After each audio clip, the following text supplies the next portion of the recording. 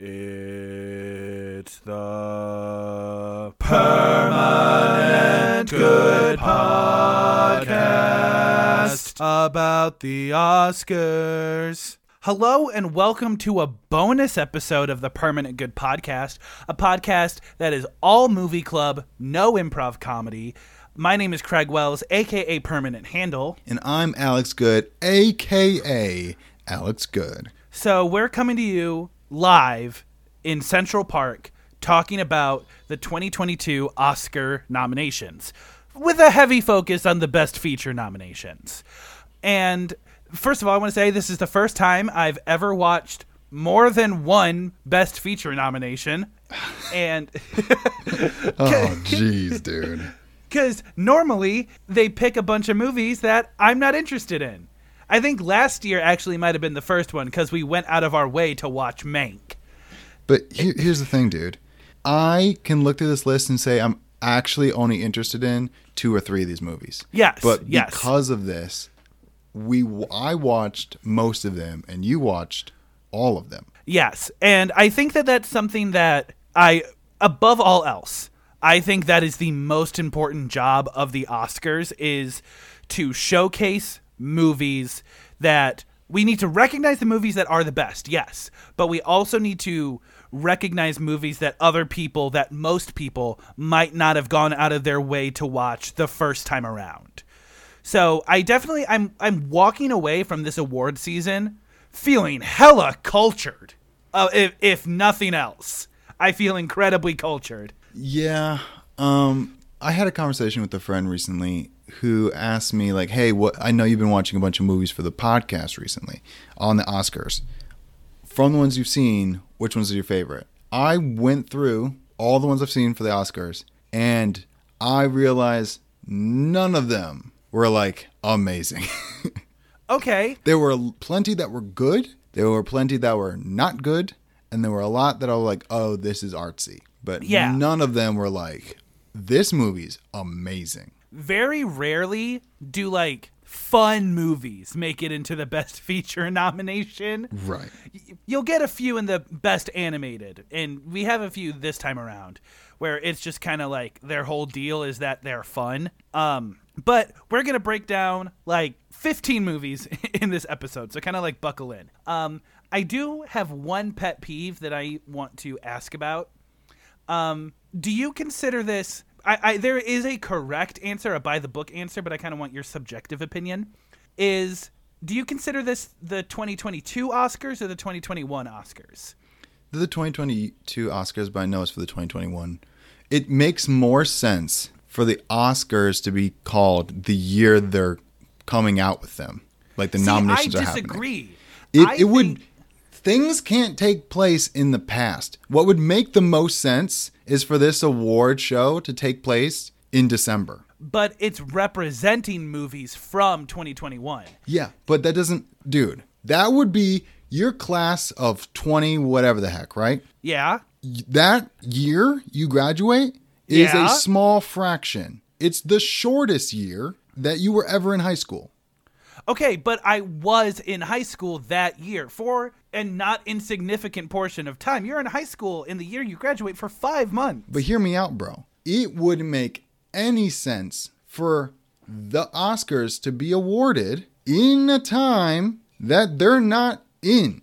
It's just weird that every movie that came out in 2021 is awarded a 2022 Oscar. Yeah, but bro, it's one of those things that whenever I look up... It's just one of those things that whenever I look up like the awards, I'm like, okay, I know Argo came out in 2012. So like, what was it up against? Because it's easier for me to remember like what year movies came out than what award season that they were awarded at. Boy, oh boy, will I blow your mind with this. I know, just add a year. Add a year, bro. So it's just like my knee-jerk reaction is like, oh, Argo came out in 2012. What was it up against? 2012 Oscars. And then I see, all the 2011 movies. I'm like, this sucks. I think that these are the 2021 Oscars. And if that's the hill I need to die on. Put the Oscars in December, bro. Put them at the end of the year. Hey, audience, I do want to let you know, Alex and I have both been drinking.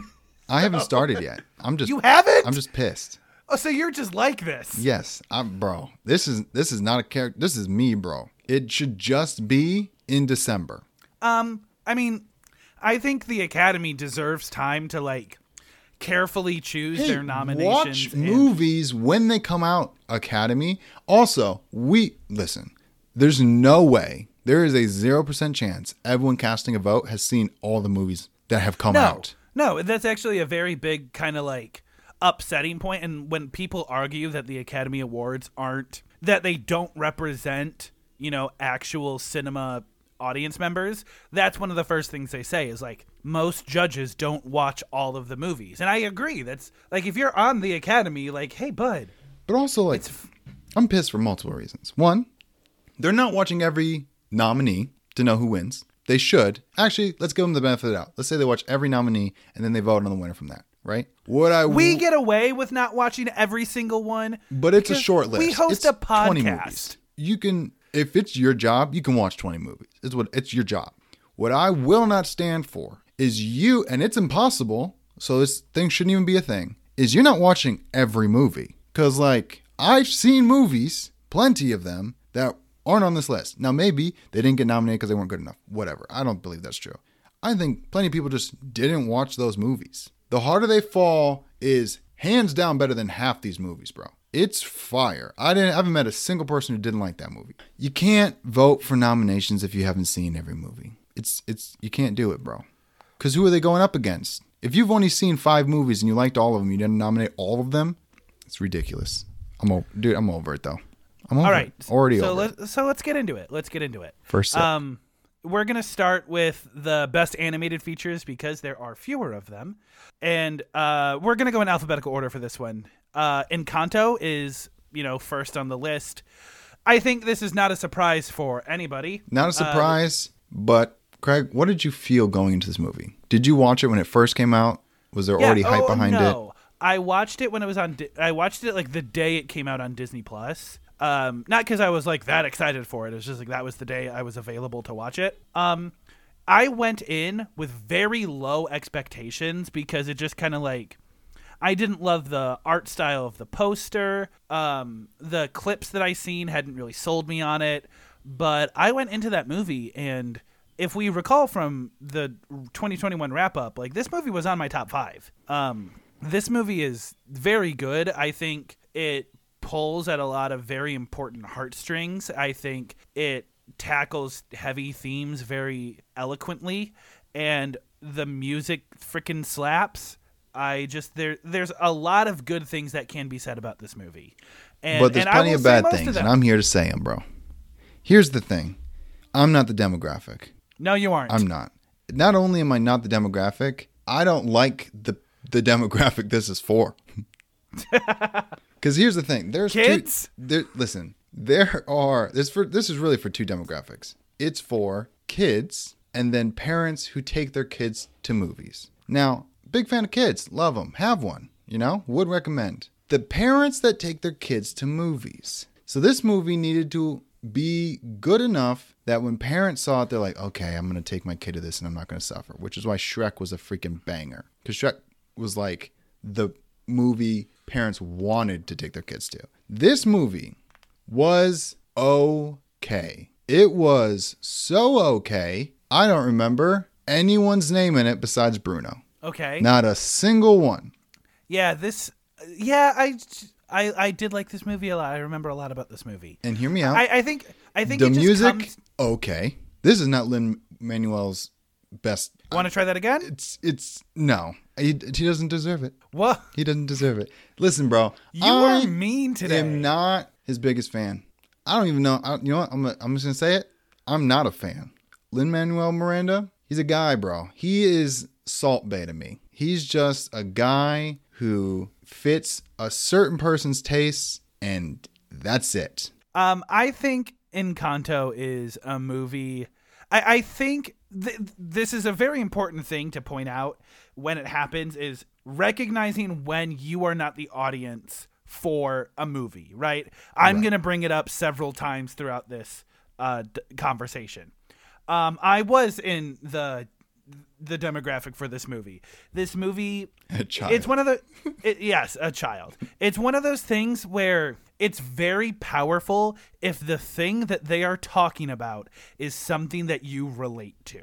And this movie has a lot of themes of just like living up to expectations that other people have set for you, and you learn to believe for yourself. And that is a concept that I really I saw myself in a lot of this movie when it came to that. And so I think your opinion of this movie really boils down to like how Can't much relate. how much do you relate to it thematically? And there are some movies that you don't have to relate to them thematically in order to like enjoy it. I'm willing to concede that the more you relate to this movie, the better your experience will be, and the reverse is not necessarily true. But I will say, movies that don't need you to relate are better movies. Okay. That is a very flag in the ground statement, and I am not going to argue with you on that. So that's Encanto. That's the only animated feature film I have seen. I guess we'll go through the rest of them. I've Yes, seen 'cause a I have little bit seen of all of them. Luca. I've watched the trailers for Raya and the Last Dragon. So I can kind of pitch in let me here and knock there. So let me knock this out real quick. Sure. Flea is the only movie that I kind of like had to bail from. So here's the thing with Flea is the harsh way to put it is it's a gimmick movie because it's also nominated for Best Documentary, right? And the way this movie is set up is all the audio, or at least most of the audio, is interviews. One guy came in and he's like, hey, I have a shady past and I want to talk about it. Okay. So all of the audio is him talking to the interviewer and kind of just retelling his story. And the art style is very sketchbook. It's very like all we are doing is visualizing what this guy is saying. And that was a premise that was too big of a hurdle for me to jump into. I think that it's very difficult for a movie to be both documentary and movie, right? At that point, just kind of make it a biopic. Right. Was this documentary like real? And by that I mean, I would imagine. Okay, that's fair. Because we're going to talk about a movie later today that had a fake documentary and a movie in it. So all in all, like I wasn't sold on the gimmick of the movie. In fact, the gimmick was kind of distracting, and like nothing was crisp, nothing felt final. It just serves better in the documentary category, and I am not a documentary guy. So that's all I got to say about Flea. Luca is my okay movie on this list. Oh, I liked Luca. Luca is cute, but it's also like this is one of those movies where everybody's reactions to things are way like it's one of those movies where you see somebody react to something and you're like, all right, calm down like a little bit. And obviously movies are supposed to have exaggerated reactions to things, but with this one, there was just something about it where I'm like, you need to dial it back like a little bit. And I didn't feel like the stakes were very high. I mean, like the stakes didn't need to be high. I just didn't feel very like invested, and I didn't have a lot of reason to like root for both of the characters at the same time. Mm-hmm. There were a lot of moments where one character was being a brat, so I'm like, all right, let's focus on the other one. And then the other one is being like selfish, and I'm like, okay, well now I don't like you either. Eventually the only character you like is the girl, and I'm like, I'm not you're a side character. And like it's good, it's cute, I enjoyed watching it. It's just like there's a lot of this movie where everybody, the best way to put it is everybody takes things so personally, and like, fair, you're 10, you're allowed to do that. There's just there was just something about that made it like a little more difficult for me to like these characters. But it's very charming. There's lots of cute dialogue. The character designs are cute. The overbearing parents was a little like not fun to watch. And there are certain aspects of a movie that I understand this was on purpose, but if it makes it less fun, then I get less on board with it. Right.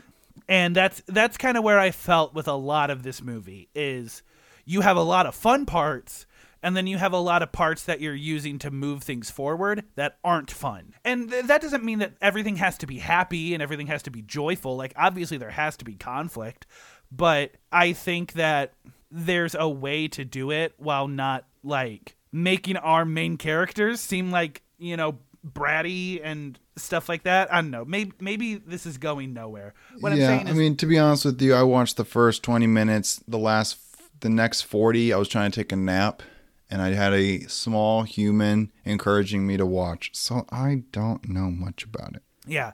So overall, this movie also kind of had like this aspect of like, this is an adventure movie. It's not. They're in one town for the whole movie. Yeah. And so there are, like I said, there are lots of cute moments in this movie. It's just not. It's one of those movies that everybody hyped up more than I got out of it. You know, maybe Pixar has just been Pixar has been kind of oversold for me recently, and I think this movie is another aspect of that. You know, this was this year's Soul for me. Dude, yes. Go back and listen to our Soul episode. You'll see how Craig and I felt about that. Mitchell's versus the Machines freaking rules. All right. Okay. Now, I know if you go back and listen to our 2021 recap, I did put Encanto higher on the list than Mitchell's versus the Machines. I think that was a recency bias because I had just watched Encanto. Personally, out of all of these, I think Mitchell's versus the Machines is my favorite. Okay. Because it's made by the same studio that did Into the Spider-Verse, and so we all know where that leads for Craig. Yep. And this animation felt different, you know, with Disney and Pixar. I would say 80% of the time we're getting the same thing aesthetically and visually. I feel like there's not a lot of variation in what we get from them in terms of style. Gotcha. But Mitchell's versus the Machines, like, through all that, they doubled down on style. It's like, we're gonna have fun characters, maybe a by the book story, and I will concede that. Mm-hmm. But this movie is what I will point to when I said they had fun along the way. There was conflict, but they still made that conflict fun. The colors are amazing. The dialogue is cool. It doubles down on its cheesiness. And so if that's not your thing, then like there might be some groaners in this movie. But Mitchell's versus the Machine, I think, is the most heartfelt movie on this list. And I think that carries this movie very, very far. I didn't love...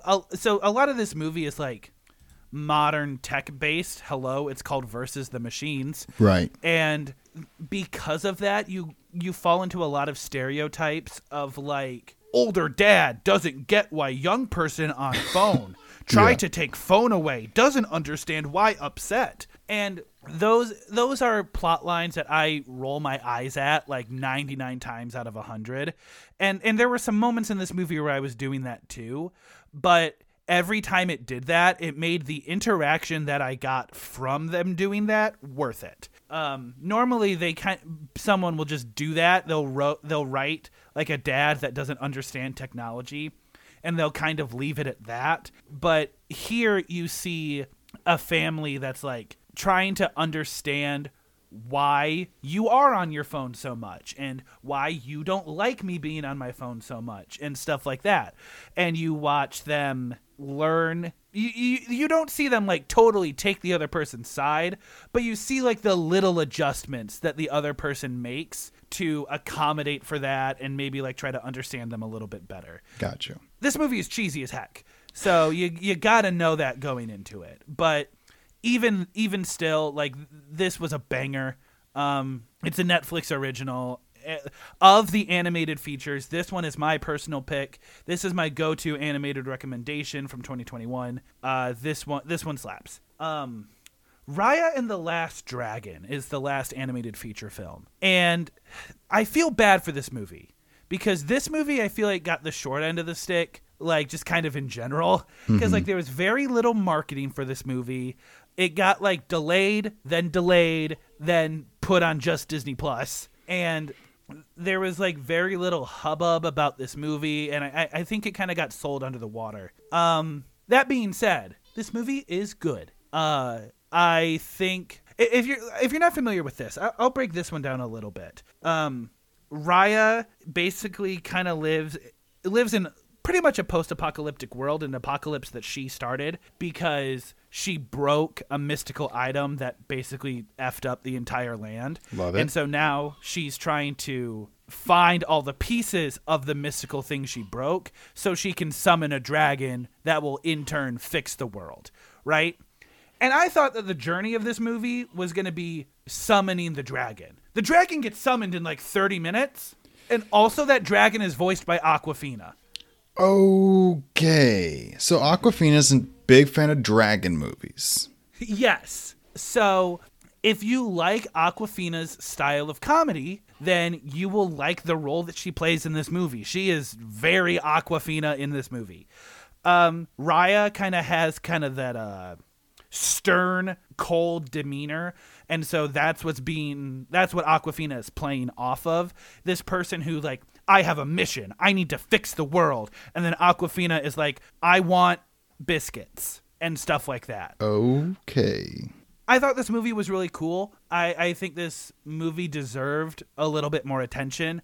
It's not my personal favorite on the list. I'd probably rank it at number 3, but I think this movie is worth watching. I hope that this nomination kind of brings a little bit more attention to it. It's maybe goes on a little long, and there are some parts toward the end where you're like, all right, I know what's happening, let's wrap it up. But all in all, like, this movie, I enjoyed watching it, and I'm glad I finally did get around to it. Here's the thing. It is painfully obvious that the animated feature film, too many of these films are getting nominated because there are not very many animated feature films. Yes. Yeah, and it's kind of like the Disney effect, right? Where, there are 5 movies, 3 of them are Disney, and I think, honestly, the things that I think streaming sites are going to be the thing that kind of elevates this category specifically. I hope that in the next 2 or 3 years, we get more movies like Mitchell's versus the Machines, or Netflix released a few pretty banging animated movies. Mm-hmm. The Wish Dragon, I think, was one. And I think that if more big streaming services release big, good, detailed animated movies, this list can grow beyond Disney. And that's it's one of those things where the best movie should receive the reward, and sometimes it should be as simple as that. But then you get another aspect of Disney has owned this category for 25 years. Yeah. And you're like, and there's not much you can do. There's 4 animated studios that it makes it impossible to compete with. I want Mitchell's versus the Machines to win because I genuinely think this movie deserves it. But it would also be nice to watch not Disney win once. Yeah, I mean, this is again not my demographic. Dude, when Willow becomes older and I have more kids and I'm going to the theater, I'll be more invested. But right now, I don't feel anything when I watch these movies, and all I see is plot holes and. In Encanto, the biggest thing I had was who's the bad guy? There's no bad guy. There's a bad Generational trauma was the bad guy. Yeah, and I'm like, well, you can't beat up trauma. This is boring. So let's move on to the live action best features. Okay, here we go. We're going to go in reverse order for this one just because I want to. West Side Story is the one that I've watched most recently. This movie is good. End of sentence. Okay. I have beef with this movie. Okay. I mean, I have beef with most movies. There are good things about this movie and bad things about this movie. I agree. And for every pro, I will give a con. Or vice versa, but it means the same thing. Ansel Elgort is so much better of a singer than I thought he was going to be. Yeah. It's impressive how talented this guy is. Can I offer the con for this one? Sure. Ansel Elgort is the worst actor in this movie. 100%. He can sing his pants off, but I don't believe a word he's saying. This movie is. Do we do any more plot breakdowns? Or it's West Side Story. If you don't know the plot of West Side Story, go back to 1967. I'm gonna do a 100% spoilers in 15 seconds.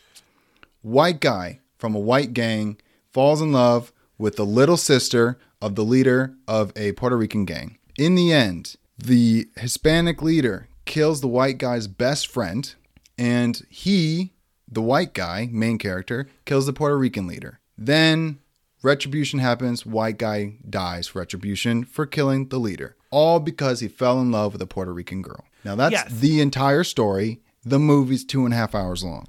Yes.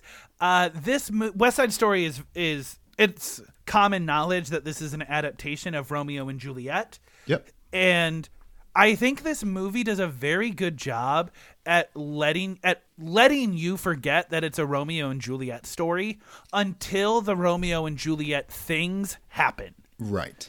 So there are very iconic Romeo and Juliet things that happen, like the balcony scene where he's on her fire escape. Good stuff. Right. The scene, the rumble where two people die, one of whom being a leader. Iconic.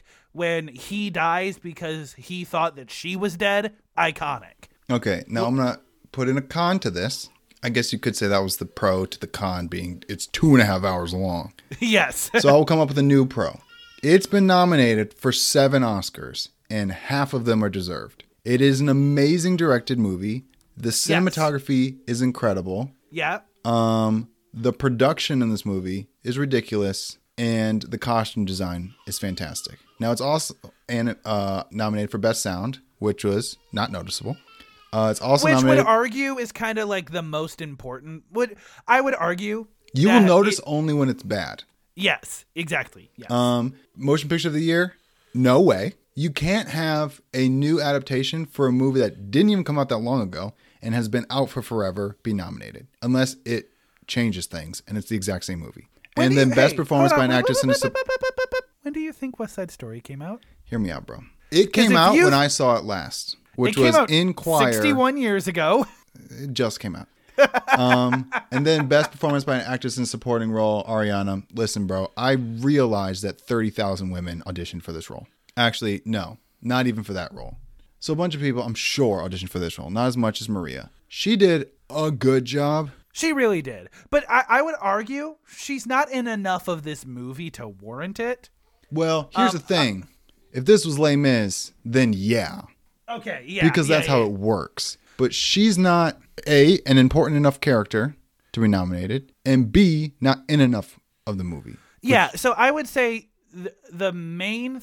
I don't think that she does a bad... I don't think she didn't do a bad job. Yeah, but I think it's more of the... I think it's more of like, this character isn't written to give someone a supporting role award. Right. Because almost everything about this character is tied to the hip with her husband or her sister-in-law. It deserves half the Oscars. It's okay. If you like musicals... okay. I do want to say this movie is good. I don't want to put an okay label on it. You know what's fair? It's on the border, bro. If okay is a 5 and good is a 7.5, it's a 6.5. 6.75. Yeah, and so here's the thing. I kind of want to I want to go back to Ansel Elgort for a second because there are two things that I thought that I wanted to like really dial in on. And first is that his sequences were choreographed like it was a stage production. And what I mean by that is he's singing this song in the shop where he works. And what he keeps grabbing things, moving them to other locations and not doing anything with them. So there's lots of him singing where he's given stuff to do just so he's walking around. Usually I noticed it in the shop. Yeah. Where he's singing with the older Puerto Rican lady. I'm like, oh, he's just moving things around. And the moment I knew that Ansel Elgort was the weakest part of this acting-wise is every time they cut to the Jets and Sharks, I was like ready for what was next. I'm like, all right, let's move this story along. And they would be in that scene for like 10 minutes, a song would happen, and then they would cut back to Ansel Elgort, and I would have the actual reaction of, oh man, he's in this movie too. Yeah. Every time. I will say my favorite, I'm not saying my favorite, his best scene is when he thinks Maria's dead. Yes. I'm yeah, like, that's fair. this is acting. Everything you've been doing up around this point has not been. Everyone has been doing better than you. And this is no Baby Driver, bro. So if you saw him in Baby Driver and said this is fire, you are going to be disappointed. Rachel Ziegler is really good in this movie. From what I understand, this is like one of her first roles. Like it might be her breakout role. Like she does amazing in this. I really think she does. Yeah, I think also this is her breakout role. She was the one competing against 30,000 people. Yeah. The last thing I wanted to say was this movie did something amazing, which was it made me like the song America. Most recordings of that song I think they're like poorly mixed, and I don't love how that song comes out. But this version of America is like, it's well done, it's well produced, it's well choreographed, it's beautiful, it's engaging. Like that song alone is like, I think that even if you just wanted to watch a clip from that movie. I will say, if people are going to watch West Side Story, only watch this. Yes. Don't mess around with the other ones. This is as good as it gets. It will never be better than this. And if you don't like this movie, then you don't like the story. That's just it. Yeah. Okay. Power of the Dog. Oh my gosh. Okay. So when this is when just we were so talking audience about knows, the highest nominated this year with Yes. 12 Oscars. Lots of them. So when we started talking about doing an Oscars episode, I was like, have you seen Power of the Dog yet? And he goes, and Alex says, no, I haven't. And I go, okay, well, it's like that other Western that you liked, except bad. No, so what was Harder They Fall? Yes. It's a shooty bang bang cowboy Western. Yes.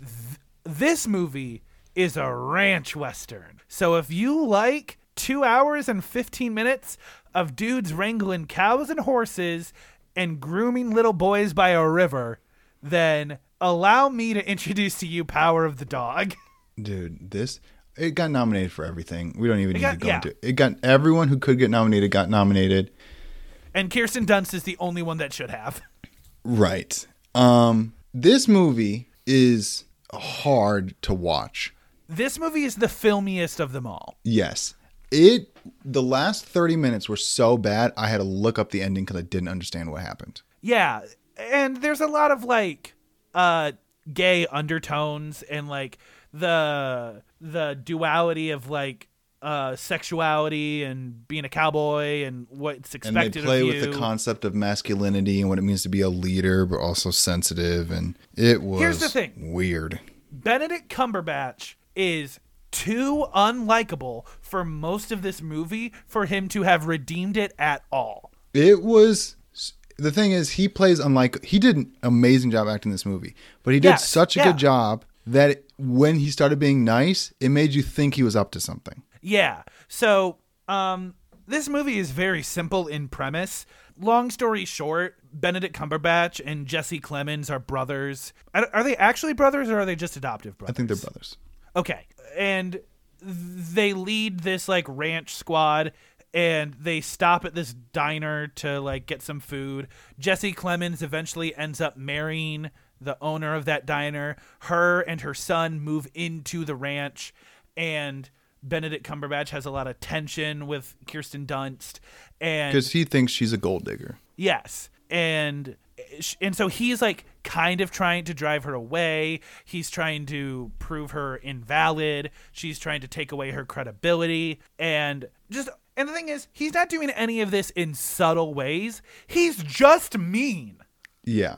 It's like this movie is like 90% hazing. Yeah, and you get the vibe that you're going to get from Benedict Cumberbatch for the rest of this movie very early on. He calls his own brother Fatso more than his actual name. And it doesn't seem nice. Yeah. It's not like a playful term they have. And so once I saw that was kind of the vibe, I'm like, all right, this movie's going to have to do a lot to rescue me from the opinion I have of this movie, and it did not. It's 2 hours and 6 minutes of... Dude, I don't even know. I literally don't know. All I know is this movie is the filmiest. It feels like Oscar bait. It feels like so much acting when nothing is happening. And I didn't... I had to look up the ending, the whole anthrax thing. It was just too much. Yeah. This is not for the casual viewer. Not for the... That is a very good way to put it. This is for a film student. Nightmare Alley was not what I expected going into it in the slightest. The way that the poster is... I didn't watch any trailers. I only saw the poster for this movie. I thought it was a horror movie. Straight up. Yeah, it feels like it. And it's also called Nightmare Alley. Yeah, but it's not. It's a psychological thriller more than anything else. So Bradley Cooper plays this guy who gets picked up by a traveling carnies, and long story short, learns how to manipulate. He works with an assistant who feeds him clues, so it feels like he's reading people's minds. Yes, yeah, he's a fake psychic that does crowd work, basically. Right. And the first half of this movie is him learning how to do this with the carnival. And the second half of this movie is him and Cate Blanchett manipulating rich people using confidential psychological evaluations. Right. Like the richest person around who's worth millions and millions and millions of dollars. And the first half of this movie is way more interesting than the second half. This is two different movies, bro. Two different movies. Because the first half of the movie is learning all the secrets, right? It feels like everything is so important. I want to know everything about everyone in this carnival. Willem Dafoe is so crazy good in this movie. It's wild. Wild, bro. So the fact that the second half of this movie just abandons all of these characters for aristocrats, it's a crime almost. It's a really cool concept, I think, using, confidential therapist sessions to fake psychic readings on paper. What an amazing organized crime concept. Right. But they just execute it really kind of boring. It's done kind of montagey. It does your favorite thing where it has the teaching you how they got there in 2 minutes, and then also rags to riches also in 2 minutes. Yeah. So you just all of a sudden they're famous and making buckets of money. Yeah, and while he's at the carnival, Bradley Cooper meets a girl, and he's like, "I like you. Let's run away together." And they do. And as soon as they run away together, I'm like, "Oh, he's gonna cheat on her." And guess what? Oh, he's gonna get good at whatever. This is the Wolf on Wall Street. This happens in every movie where a guy starts with no money and then gets money. Is he grows out of this relationship. And that was kind of the way they did it felt frustrating because he kept pulling her along, even though we knew that he was emotionally done with her. Right. But he's still using her for all of his acts. He just realized it is easier for me to be in a relationship and keep her as my assistant than to lose her and have to teach somebody else. Yeah, and this movie has a lot of really cool aesthetics. This movie does a lot of cool things. I just think that when it moves into what I would call the actual plot of the movie, it loses a lot of its steam. Bro, everyone's going to like the first half more than the second half. Yeah, 100%. And the tricky part about the second half is it gets rid of all those characters, right? And lets you know 5 people. Yeah. And you're like, well, 2 of these are from the previous part of this movie, the main characters. Now we got 3 new people, and this is just it for the next hour and 15 minutes. Yeah. And the ending feels clunky. It's clunky, but I liked... Because he gets betrayed, and you don't really know why. Yes. What he's doing is really cool, is he's trying to connect with this aristocrat's dead wife. And he tries to pull one last scam where he's like, all right, girlfriend, wife, dress up as his dead wife, walk by in the background. We're not going to let him interact with you. And just let him believe that he saw his dead wife. And of course, everything goes off the rails. The plan fails. The dude realizes that, hey, spoiler warning, I guess. Yeah, this isn't real. She's not a ghost. And so I think there's a lot of cool things happening. And there's this speech that Willem Dafoe gives in the beginning of this movie where he tells Bradley Cooper how he basically recruits people to, what's it called? The nerd? The geek. the geek. I knew it was something like that, where there's this guy who is starving, sleep deprived, beaten, and going through drug withdrawal. Yeah, and so Willem Dafoe tells Bradley Cooper how he recruits these people, how he manipulates them. Is like, hey, join the carnival and let me feed you raw chicken. And the end of the movie is Bradley Cooper falling off his high horse, hitting rock bottom, and someone basically Willem Dafoeing Bradley Cooper. And I think that in terms of like a last scene, that is a very poignant last scene. Yeah, very good way to end it. Because just enough time had passed from setting that up to where you forgot that was foreshadowing, which is the best kind of foreshadowing. I want to forget that it's foreshadowing 40 minutes before it happens. Yes, so good. So very good last scene. But like you said, there's a lot that happens and very little at the end. And Cate Blanchett, how she's wrapped up, kind of felt like unnecessarily aggressive. I don't know how else to put it. Like, you have no idea what her motives are. Yeah, yes, exactly. What a good way to put it. It's like she suddenly grew a conscience but didn't act on her conscience for like a few months. Yeah, or you're like, maybe she's on a power. You're just left guessing, why did she do this? Was it a control thing? Did she grow a conscience? Like, what is happening? And you just don't know. And then he tries to kill him. Yeah. And so I think this movie, I don't want to not recommend it to people. This movie sits so perfectly on the, if you want to watch it, go for it fence. Where I think there's enough in this movie it warrants watching it, but not so much where I'm going to go out of my way to recommend it to people. This is one of the easiest movies to watch on this list. Yes. Oh, yes. Yeah. Yes. It rides the line between movie and film, but it's relatively easy to watch. You don't have to work to follow what's happening. Yeah. Now, I don't even know where to begin with this one. Licorice Pizza. Before we go to Licorice Pizza, Nightmare Alley did get nominated for 4 things. Cinematography, which makes sense. Costume design, which makes sense. Also, Best Achievement in Production Design. And obviously, Best Motion Picture of the Year. Anytime you're doing a period piece, costume design is a shoo-in. Yes, it's difficult to mess that one up. Now, Licorice Pizza. Right. You and I got beef. I didn't even watch it. I wasn't talking to you. I was talking to the movie. Okay. So, Licorice Pizza is, I don't know if I can say this on the brand of podcast that we've developed. You can let me know. This movie is so incredibly masturbatory, it's disgusting. Where it's about a young actor who is struggling in the industry and all the older women love him and they just want, and like they don't like him at first, but I won their hearts eventually. Like, shut up. It just like it felt, this movie feels so much like someone telling their childhood story but making improvements along at every possible opportunity to make themselves sound as cool as possible. And Do you feel like they did that on purpose? No, I don't think so. This movie just feels like a big ego trip. Like, it's like, hey, I'm a famous director now. I can make a movie where I look as cool as possible. Right. And it felt like an ego shove. And also, the themes in this movie are kind of gross.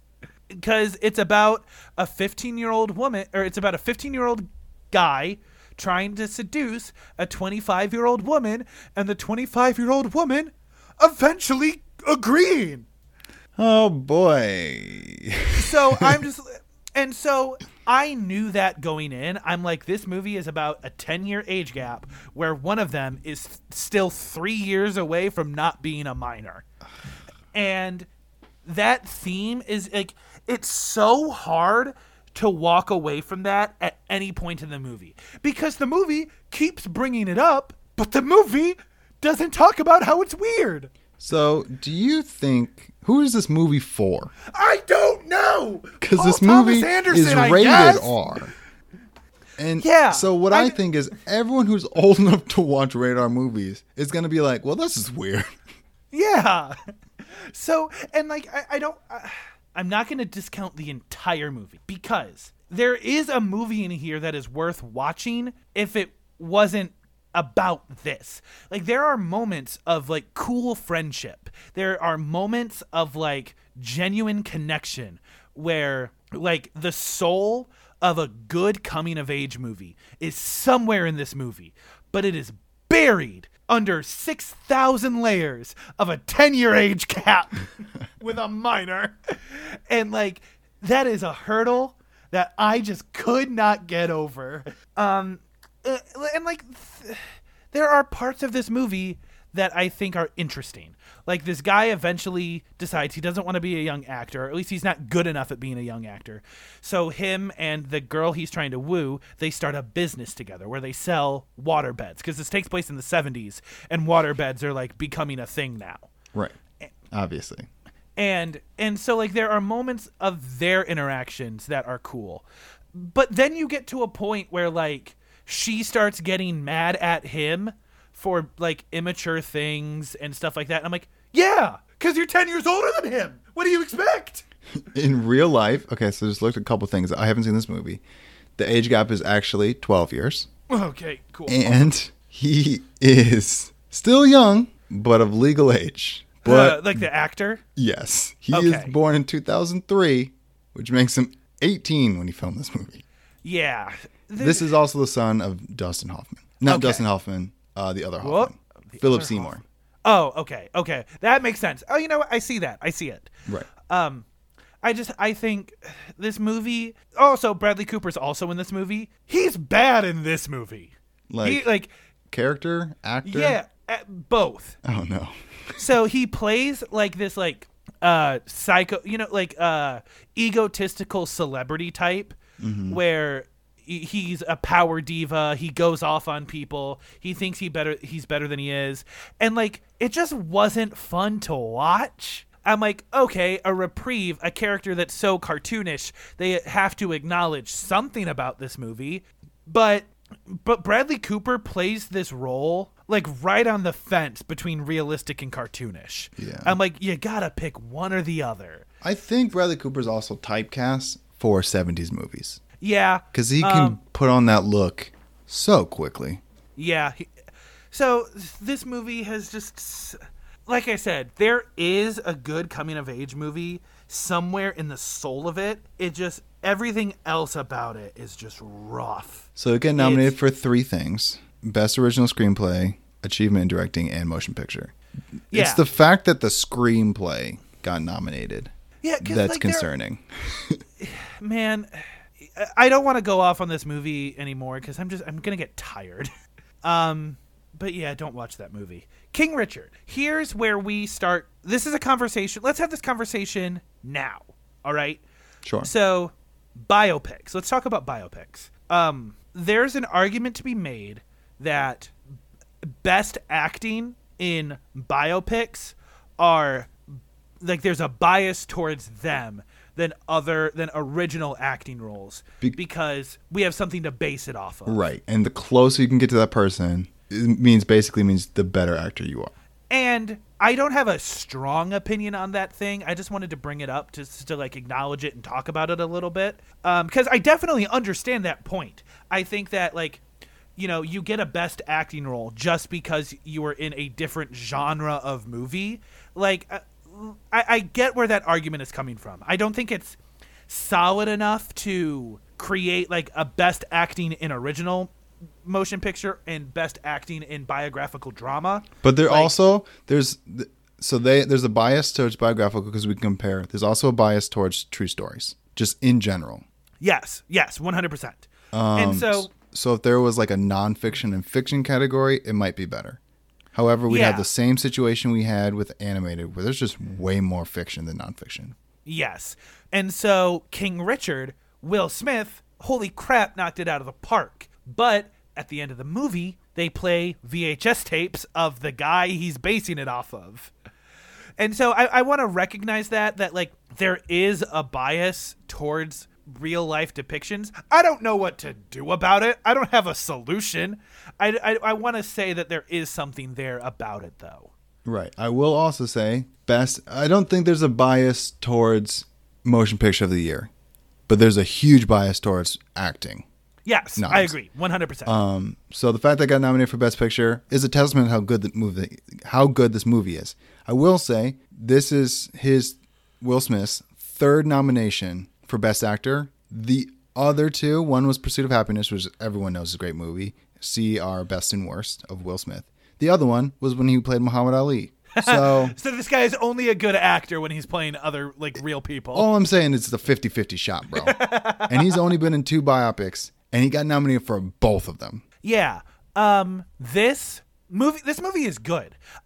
This movie is in my top 3 for frontrunners. And I didn't expect it to be. I have been open on the podcast where it's just like, I don't like sports biopics because I don't like the concept of breaking someone down to build them back up stronger. And that is what almost every sports biopic is. Also, it's kind of tricky to watch them because we know how they end. Yes. Because these players are obviously good enough to make a movie about. Yeah. But this one was better than that. It did not do that, in my opinion. Okay. In terms I haven't seen this, by the way, audience. I don't know if I mentioned that. Okay. I never saw it. Okay, so yes, Serena Venus Williams, their story. Hey, congrats. Now, if you don't know the story of Richard Williams, which I did not, you will be seeing a new story from this. There's lots about this movie that unless you followed their childhood careers, you probably won't know about Richard Williams. While Richard is training the girls, he is the most stubborn person on the planet. And there are times where it's warranted and there are times where it's not. And so he gets a famous coach, John Bernthal's character. Love him in everything he's in. And he's good in this too. They convince this famous coach played by John Bernthal to be like, hey, pay for our travel, pay for our housing, pay for our food, and you will get 15% of the rest of their lifetime earnings. And they're like, okay, we're taking a risk. All right, I'm here for it. But then they go up and they're basically like at this academy, this like training campus for tennis run by this guy. And quick pause. Yeah. Oh, Will Smith has been in 2 other biopics besides this movie and Ali. Pursuit of Happiness, I forgot, is a biopic. So yes, every single one of his nominations were based off true stories and true depictions. Yeah. The only one he didn't get nominated for is Concussion. Continue. Oh, okay. So yeah, these girls are at this like training academy, and the reason why they're there is because Venus specifically was dominating the junior tournament bracket in tennis. And I mean in tennis, duh. Right. And so the reason why this coach was willing to put on the brunt of it is because she went undefeated in the junior tournaments. If they keep doing junior tournaments, she's going to make so much money. And then Richard pulls her out of junior tournaments for like 3 years. And the coach is basically doing all this pro bono work for 3 years to be like, for when she goes pro, to cash in then. And every time the coach is like, hey, Richard, when you got to put him in? Hey, Richard, when you got to put her in? And he just said, and he says no so many times. And along the way, he's starting new business ventures. So he's making money while spending no money at all. And the coach feels like he's being taken advantage of for very good reason. Right. There's a lot of moments where Richard is overbearing, there's a lot of this movie where he thinks he knows better than the coaches themselves. And I'm like, hey man, you reached out to them. You need to dial it back like 3 notches. And that's just an aspect of the movie. I don't think Will Smith did a bad job portraying it. I just think that's an aspect of the person and of the character that like, hey, get ready to be frustrated at this guy for like 50 minutes of this movie. Well, good. That's a good warning because Will Smith has historically only played likable characters. Yeah. This movie also isn't all about sports. There are like the first act of this movie kind of dabbles on gang violence because it's about part of the story is them growing up in Compton. So you see some of that Compton lifestyle that they have to kind of endure while they're getting their start. And I thought that was really cool. I thought that was a really engaging aspect of the movie. But But then this obviously there's no need for that in the second and third acts, and then that's when it becomes like a sports movie. Got you. Okay. But yeah, this movie's in my top 3 for Oscar noms. Yeah, I haven't seen it. I'm going at the time of recording. I haven't seen it. I'll talk about it in a future podcast because I'm going to watch it soon. I'm super excited. One of the reasons I didn't prep for the podcast for this movie is it's nominated for 6 Oscars, bro. Yeah.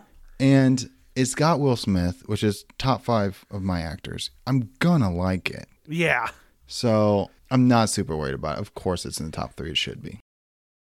Dune. So the Oscars, like we said, have 2 things: awarding good movies and giving recognition to other movies. I think that this movie is the honorable mention nomination, right? There's no actual honorable mention in the Oscars. And there's no way this movie's going to win Best Picture.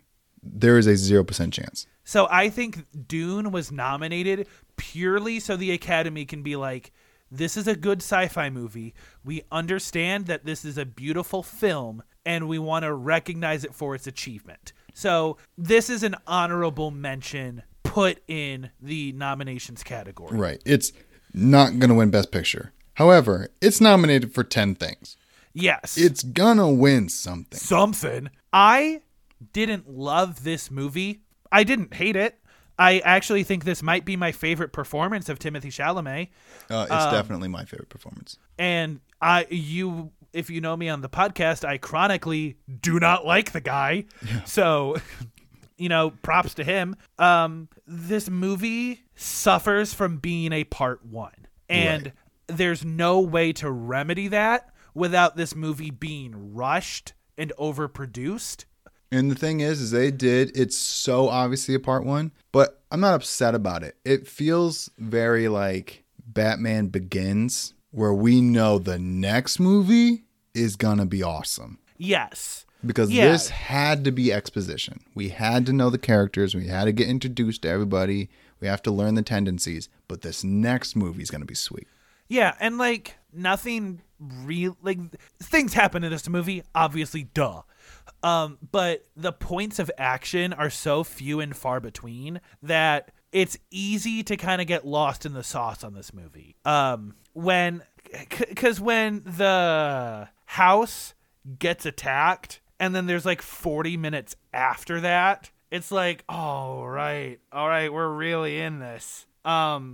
Jason Momoa's death, he was the one character that I was actively rooting for. Right. And so it was sad to see him die. I will say that this movie is nominated for 10 Oscars. None of them are for acting. And you know what? I'm going to say that's fair. Yeah, makes a lot of sense. And I don't like doing this, but I want to talk about the actress that played his mom. I did not like her performance at all. Okay. And because I think her character's job is so lore-bearing. She is the lore-bearing character of this movie. Yeah. And she mumbles all of her dialogue.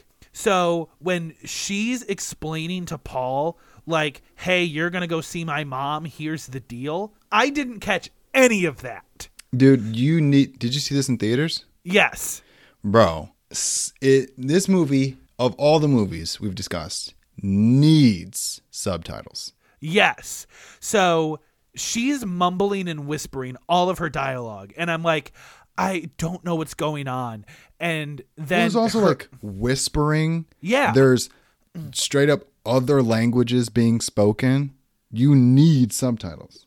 So there's just a lot of lore that you kind of have to pick up through context. The set design for this movie is beautiful. The planet that House Atreides resides on, that's a beautiful planet. I really like the conversation. I think Oscar Isaac is very good in this movie. Very good, yeah.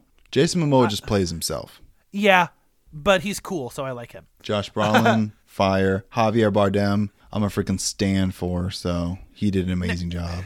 Bautista's in this bad boy. Okay, I was about to talk about him. Let's talk about him. He almost should not have been in this movie. Yeah. Because they put so much importance around him, but do nothing with it. First of all, I thought he was the emperor of Arrakis. Huh.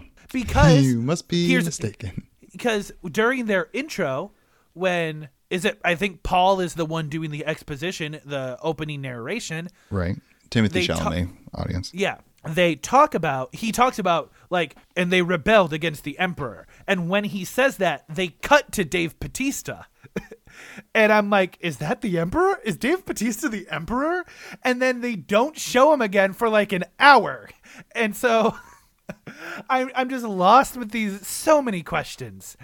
And this movie is fine. This movie is going to be so much better after the series is done. Right. Because then we can go back and be like, oh, the beginning, the origin of greatness. But right now, it's just the origin. It's nothing special. It's exposition. Yeah, and everybody's memed on how Zendaya's not in this movie, so we don't need to do that anymore. Yeah. Hey, Zendaya's in another blockbuster. Get used to it. Drive My Car is a foreign movie that this one I didn't have the time to finish.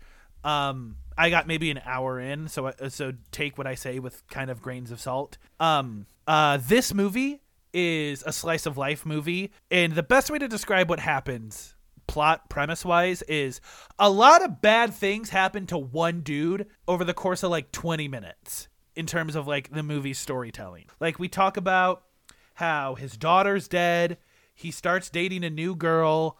She's like moved in. She's like basically his like Commonwealth partner. I know they have a term for that.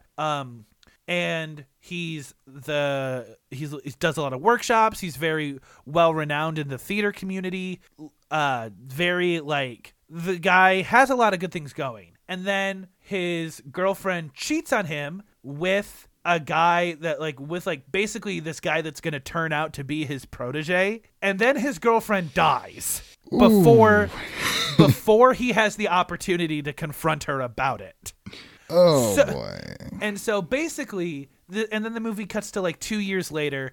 And the best way that I can describe it is this guy is now incredibly attached to his car because his car is the only thing that hasn't left him in 15 years. And it's, from what I understand, it's the rest of his life, or at least the rest of the slice of life that they're talking about, told through the perspective of his relationship with his car.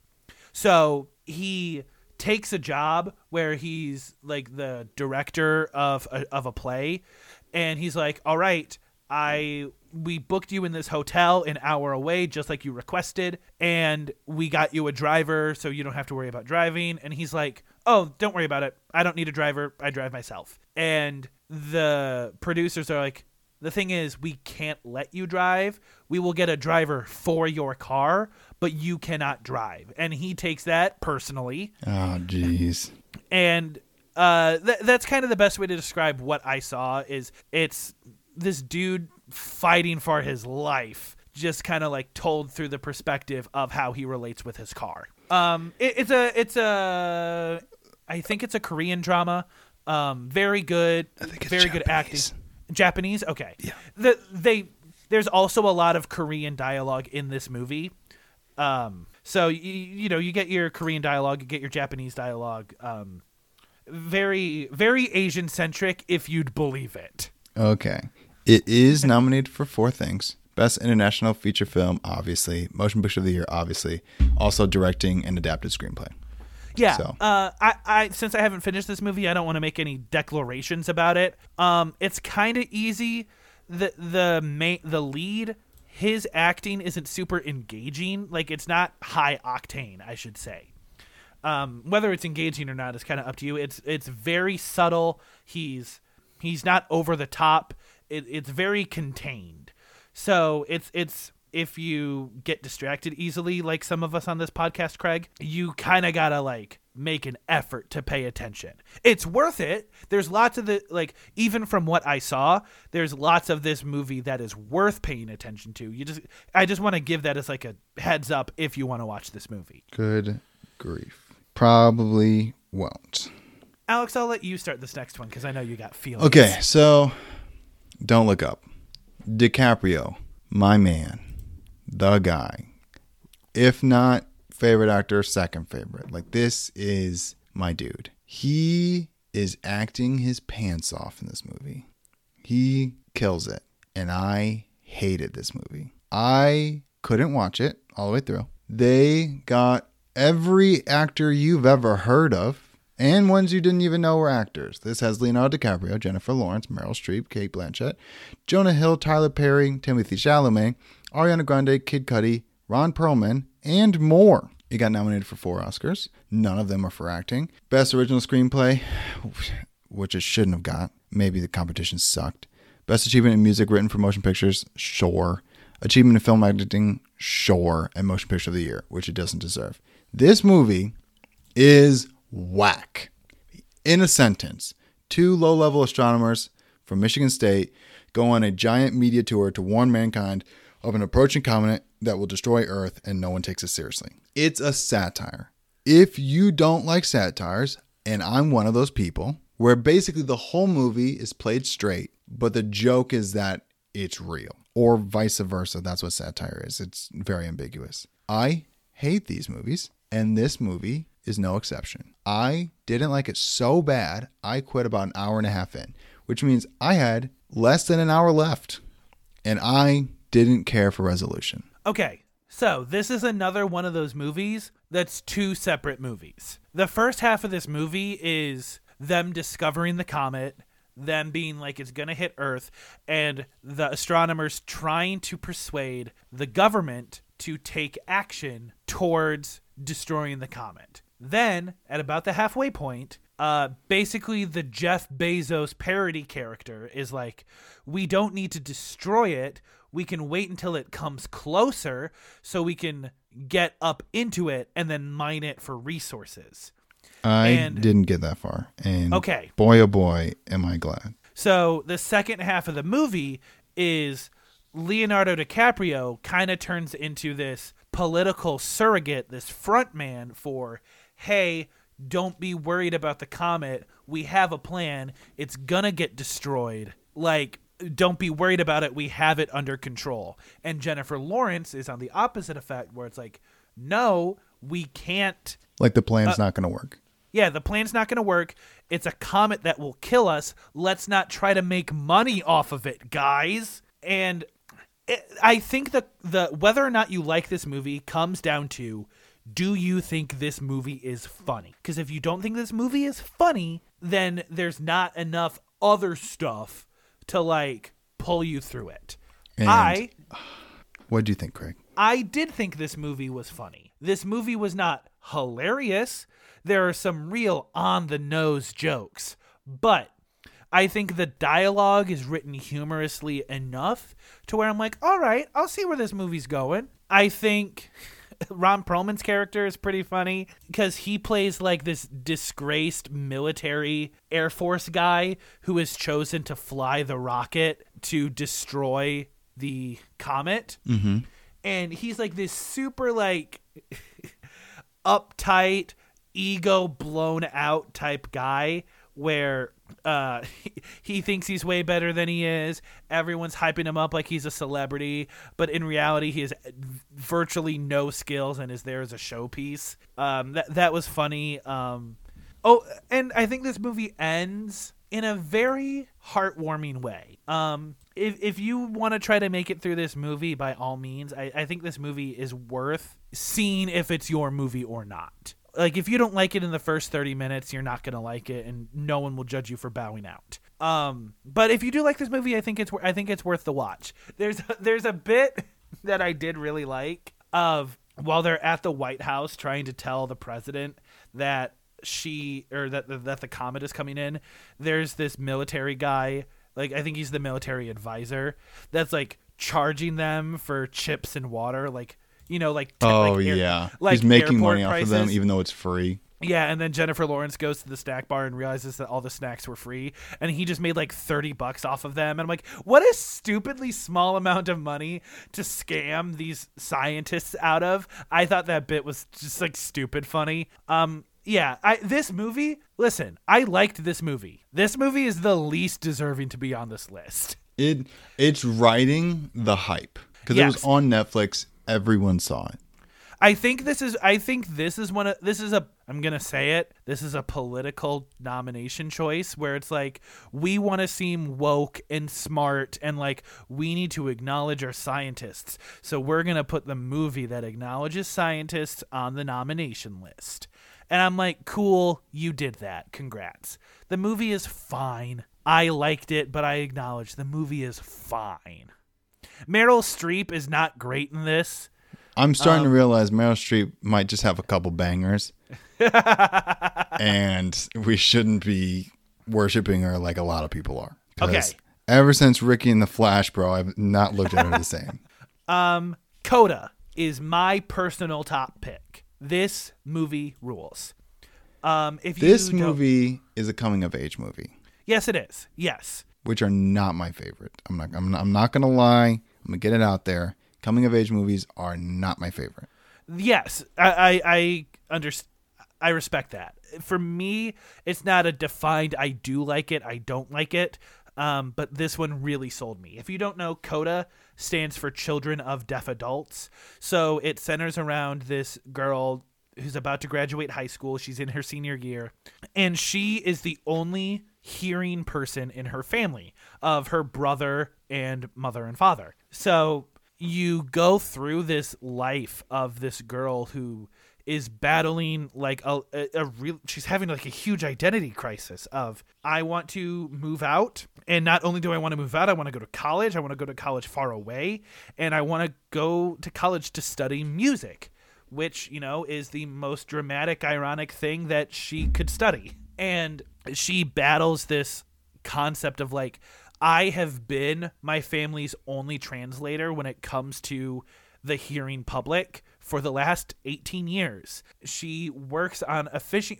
Her family owns a fishing boat and they go out to fish every day before school. And she's like, can my family succeed without me? And also one of the reasons she believes that is because they tell her that over and over and over again. Yes. And so the family itself is very wishy-washy on what they want for her. Like, do they think they can survive without her? And that is a theme that they are not confident on for a lot of this movie. And I found it just very compelling. I think the characters in this movie feel very real without like it being boring. Because you get too real, you get boring at a certain point. Right. And I don't think these characters were that. I thought the dad was hilarious. He got nominated for an Oscar for that performance. And I think he deserves it, bro. Yeah, I hope he wins. Good. He's very good in this movie. And I think, this movie just was very engaging for me. There's not a lot to talk about in this movie in terms of like themes and whatnot, because kind of like what you see is what you get. Yep. It's a movie about a hearing child trying to navigate her identities with her deaf family in a hearing community. Right. And she gets bullied. Her family gets discriminated against. She's trying to develop relationships with a boy. It's what you expect. I think this movie does a very good job at letting these characters breathe in this world in their own way. I think it also helps that all the actors that are deaf all the characters that are deaf are played by deaf actors. 100%. Yes. So they're like, if you've ever been around people with hearing disabilities or impairments, when they're doing things, they're still talking and making noises with their mouths while they're doing it. And they do that. But like I said, there's no focus on the deaf voice. There might have been scenes where they had it and they cut it, but it's definitely not a focus in this movie. It gets brought up a couple times, but it's never get done.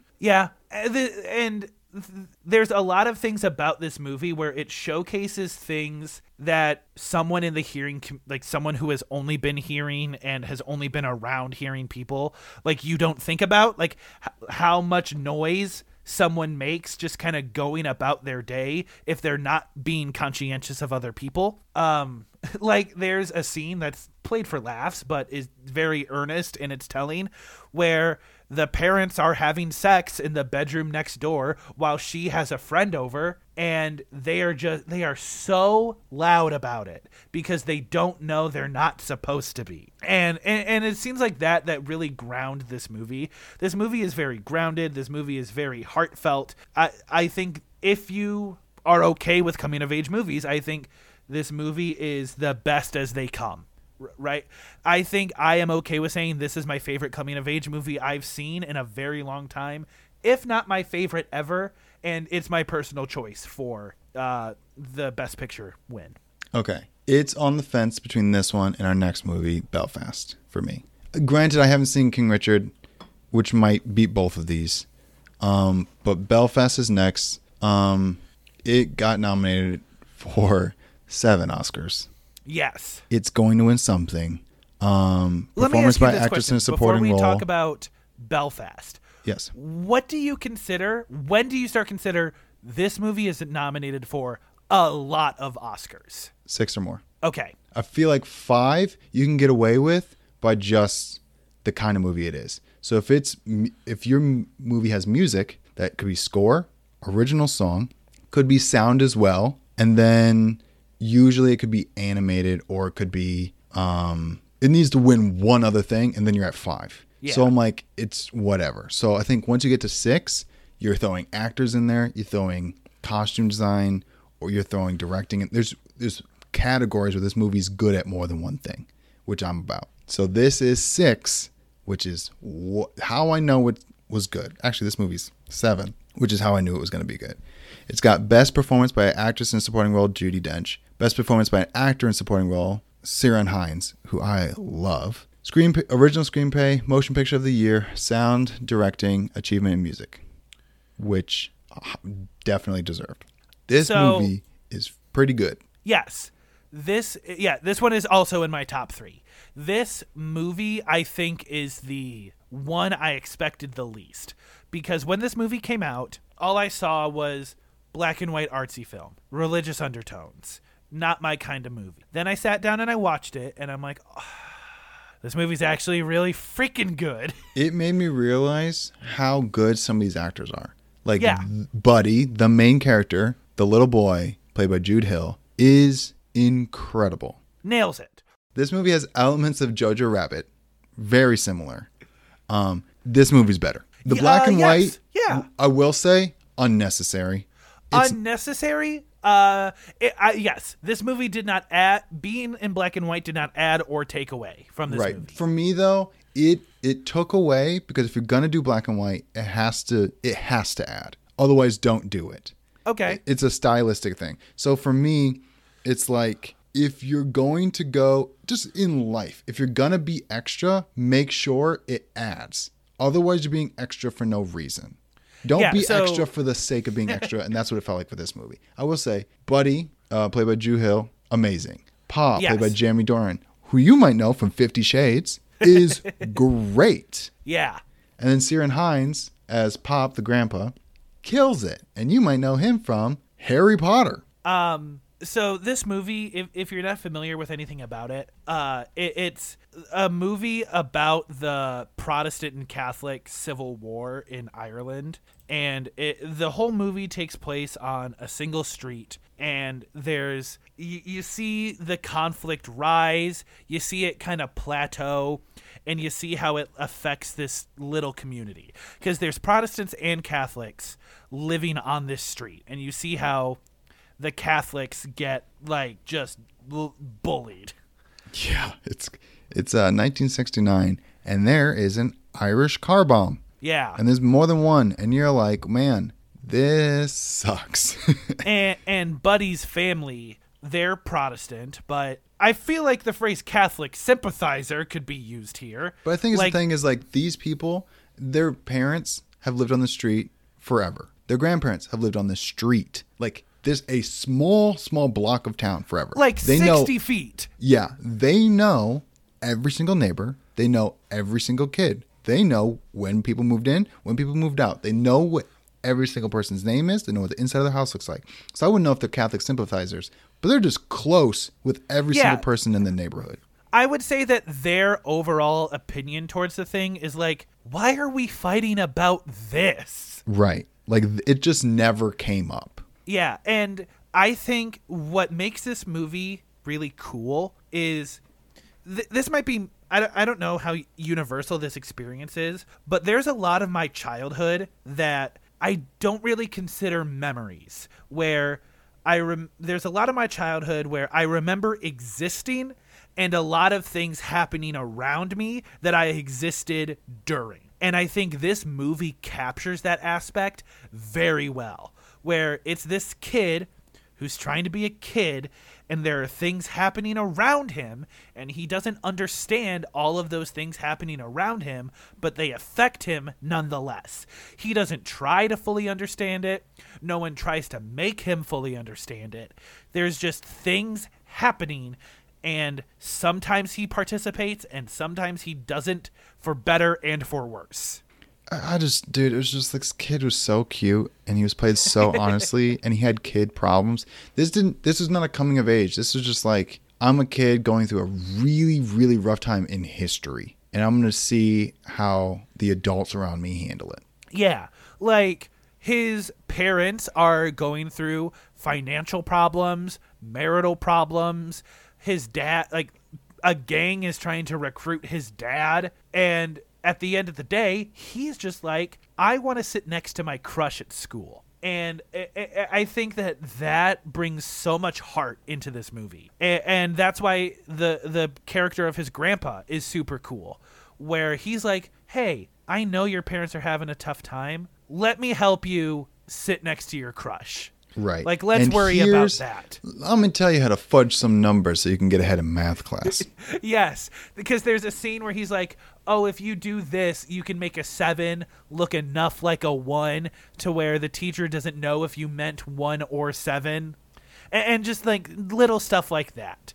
And I really like the grandpa and grandpa were so cute. Like, it's one of those marriages where you're like, they've been married for 50 years and the love is very much still in the marriage. And you root for all of these characters. You're not necessarily rooting for them to achieve anything. Like, there's not necessarily a main goal for most of these characters. You just want the best for them. Dude, it is a little filmy. Yes. Yep. But it's a good movie, man. It's also one of the best things about this movie. It's an hour and 38 minutes. Yeah, not long. It's amazing. I love shorter movies. Really make you appreciate getting a story done effectively and efficiently without going for all the extra stuff. There's still a couple scenes that were unnecessary, but there was never a chunk of the movie that were like, why is this happening? Yes. Yeah. So, I mean, it's just a good movie. It's a good movie. I wouldn't say it's great, but it's a good movie, and I would recommend it to people. Yeah, absolutely. This movie did make me cry. I didn't this is how much I like this movie. Is I literally went in expecting a boring snooze fest and walked out of this movie crying. So that's how hard of a 180 this movie pulled for me. So I just liked it a lot. The movie does reel very well. I didn't feel like anything was over exaggerated for cinematic value. I'm like, oh, this probably all happened very similar to this. Yeah, this movie's cool. This is probably the best filmy movie on this list. I'm thinking, if I was a betting man, my favorite movies and the ones I think will win it's going to be either Belfast or King Richard. I haven't even seen King Richard. I know it's going to be one of my favorite movies. It's going to be one of those two. And that's what I think is going to win, and those are the ones I want to win. Yeah, I definitely think Kenneth Branagh is going to win Best Director. I don't think, even if Belfast doesn't win Best Picture, I think Kenneth Branagh is going to win Best Director. I'm going to tell you what, if Power of the Dog wins Best Directing, Jane Campion, I'm going to be pissed. If Paul Thomas Anderson wins for Licorice Pizza, I'm going to be pissed. The other Steven Spielberg, I mean... Whatever. It's just, if those two, there's a couple of these lists. I don't know who's going to win, but I know who shouldn't win. Did you watch any that weren't Best Picture? Yeah, Tick, Tick, Boom. Andrew Garfield is nominated for Best Lead Actor. I like him a lot. This is where we go back to the biopic bias. I don't love Benedict Cumberbatch in Power of the Dog, so whatever. So I personally would put it between Andrew Garfield and Will Smith. I haven't seen Tragedy of Macbeth, so I can't say anything about Denzel Washington. It's just so hard to watch Shakespeare, bro. Sure. It's Yeah. so hard, and I'm sick of people pretending like it isn't. It's difficult.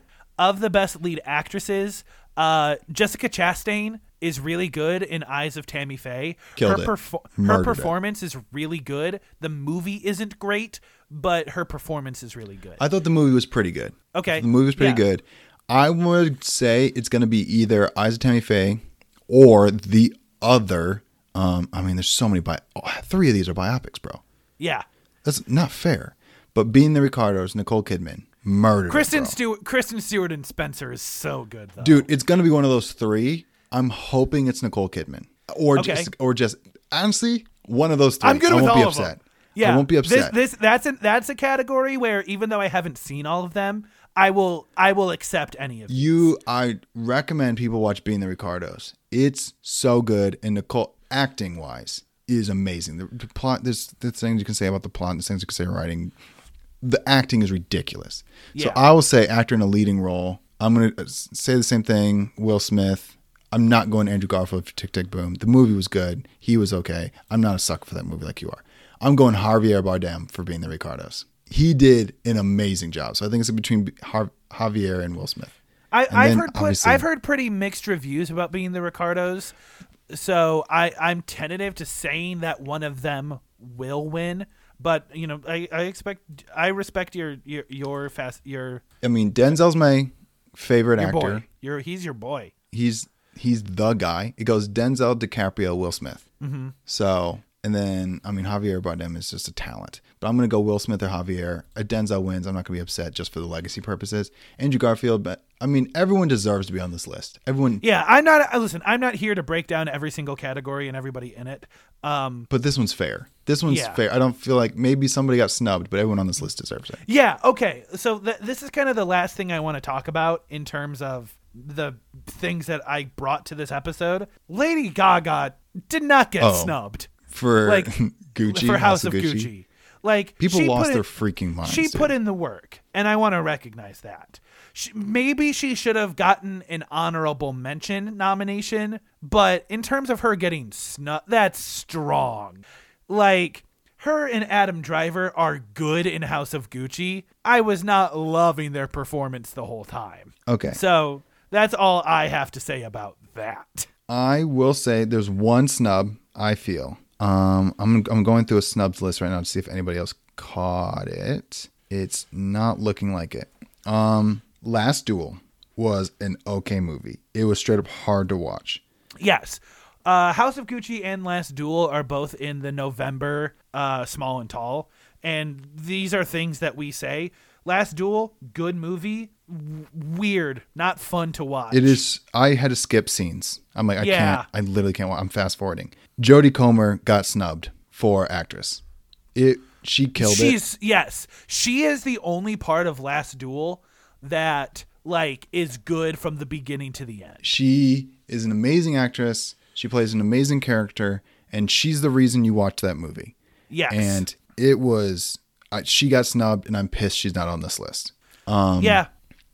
I'm trying to think of anything else I feel like we got to mention. The cinematography, I will say, in this list for this year, everything freaking deserves it, bro. I specifically watched them like, man, there are elements that are just freaking West Side Story, Dune, Nightmare Alley. I'm like, oh, I'm like, it's all beautiful. I'm not feeling too many people got robbed, but Jodie Comer in The Last Duel makes me a little salty. Yeah. I'm walking away from this. I'm glad I watched 14 out of the 15 of these movies. Right. Is there any on any nominations that you feel like you still want to watch before this official celebration comes? I mean, the way you're selling listen, I had written off Being the Ricardos because so many people were like, it's okay. Like, the main review that I got from Being the Ricardos was that it was okay. But if you're riding this horse, then I'll watch it. I'm saying you watched so many mediocre movies. This movie's not mediocre. Okay. It's a good movie. It might not be great. It's a good movie. Dude, it's 3 actors got nominated for this. Javier Bardem, shout out our man, bro. He comes up every once in a while, and he's never letting us down. I'm looking and I'm stalling. J.K. Simmons got nominated. Now, let me tell you, this is a classic case of not in enough movie to be nominated. But when he is on screen, he's good. So, and to answer your question, so Being the Ricardos and The Lost Daughter are probably the two that I'm going to try to get to before the ceremony. I am done besides King Richard. I'm not watching anything else.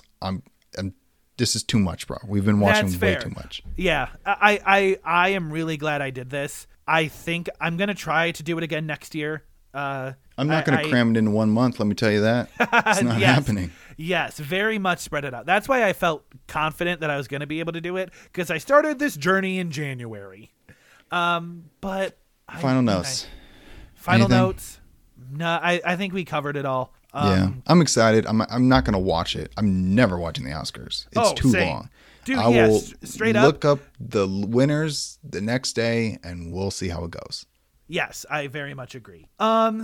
Man, my voice is shot. I drank 2 drinks. I had 2 full Mike's Hard during this recording, and I know that's not a lot for most people, but it's a lot for Craig because I don't drink.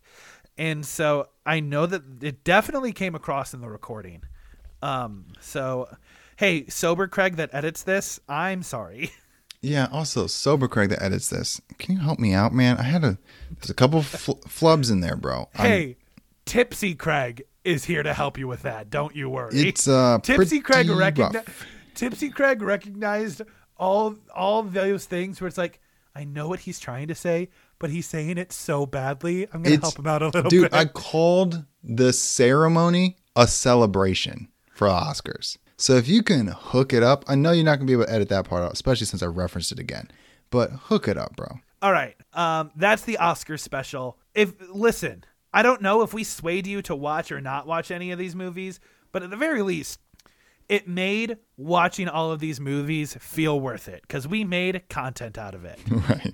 And that's all I have to say. Until next time, my name is Craig Wells, a.k.a. Permanent Handle. And I'm Alex Good, a.k.a. Alex Good. Have fun, be safe, and don't watch the Oscars. While you're at it, tell your mom I said hi. See you on Wednesday, I guess. Bye! Deuces, I guess. It's the Permanent Good Podcast about the Oscars.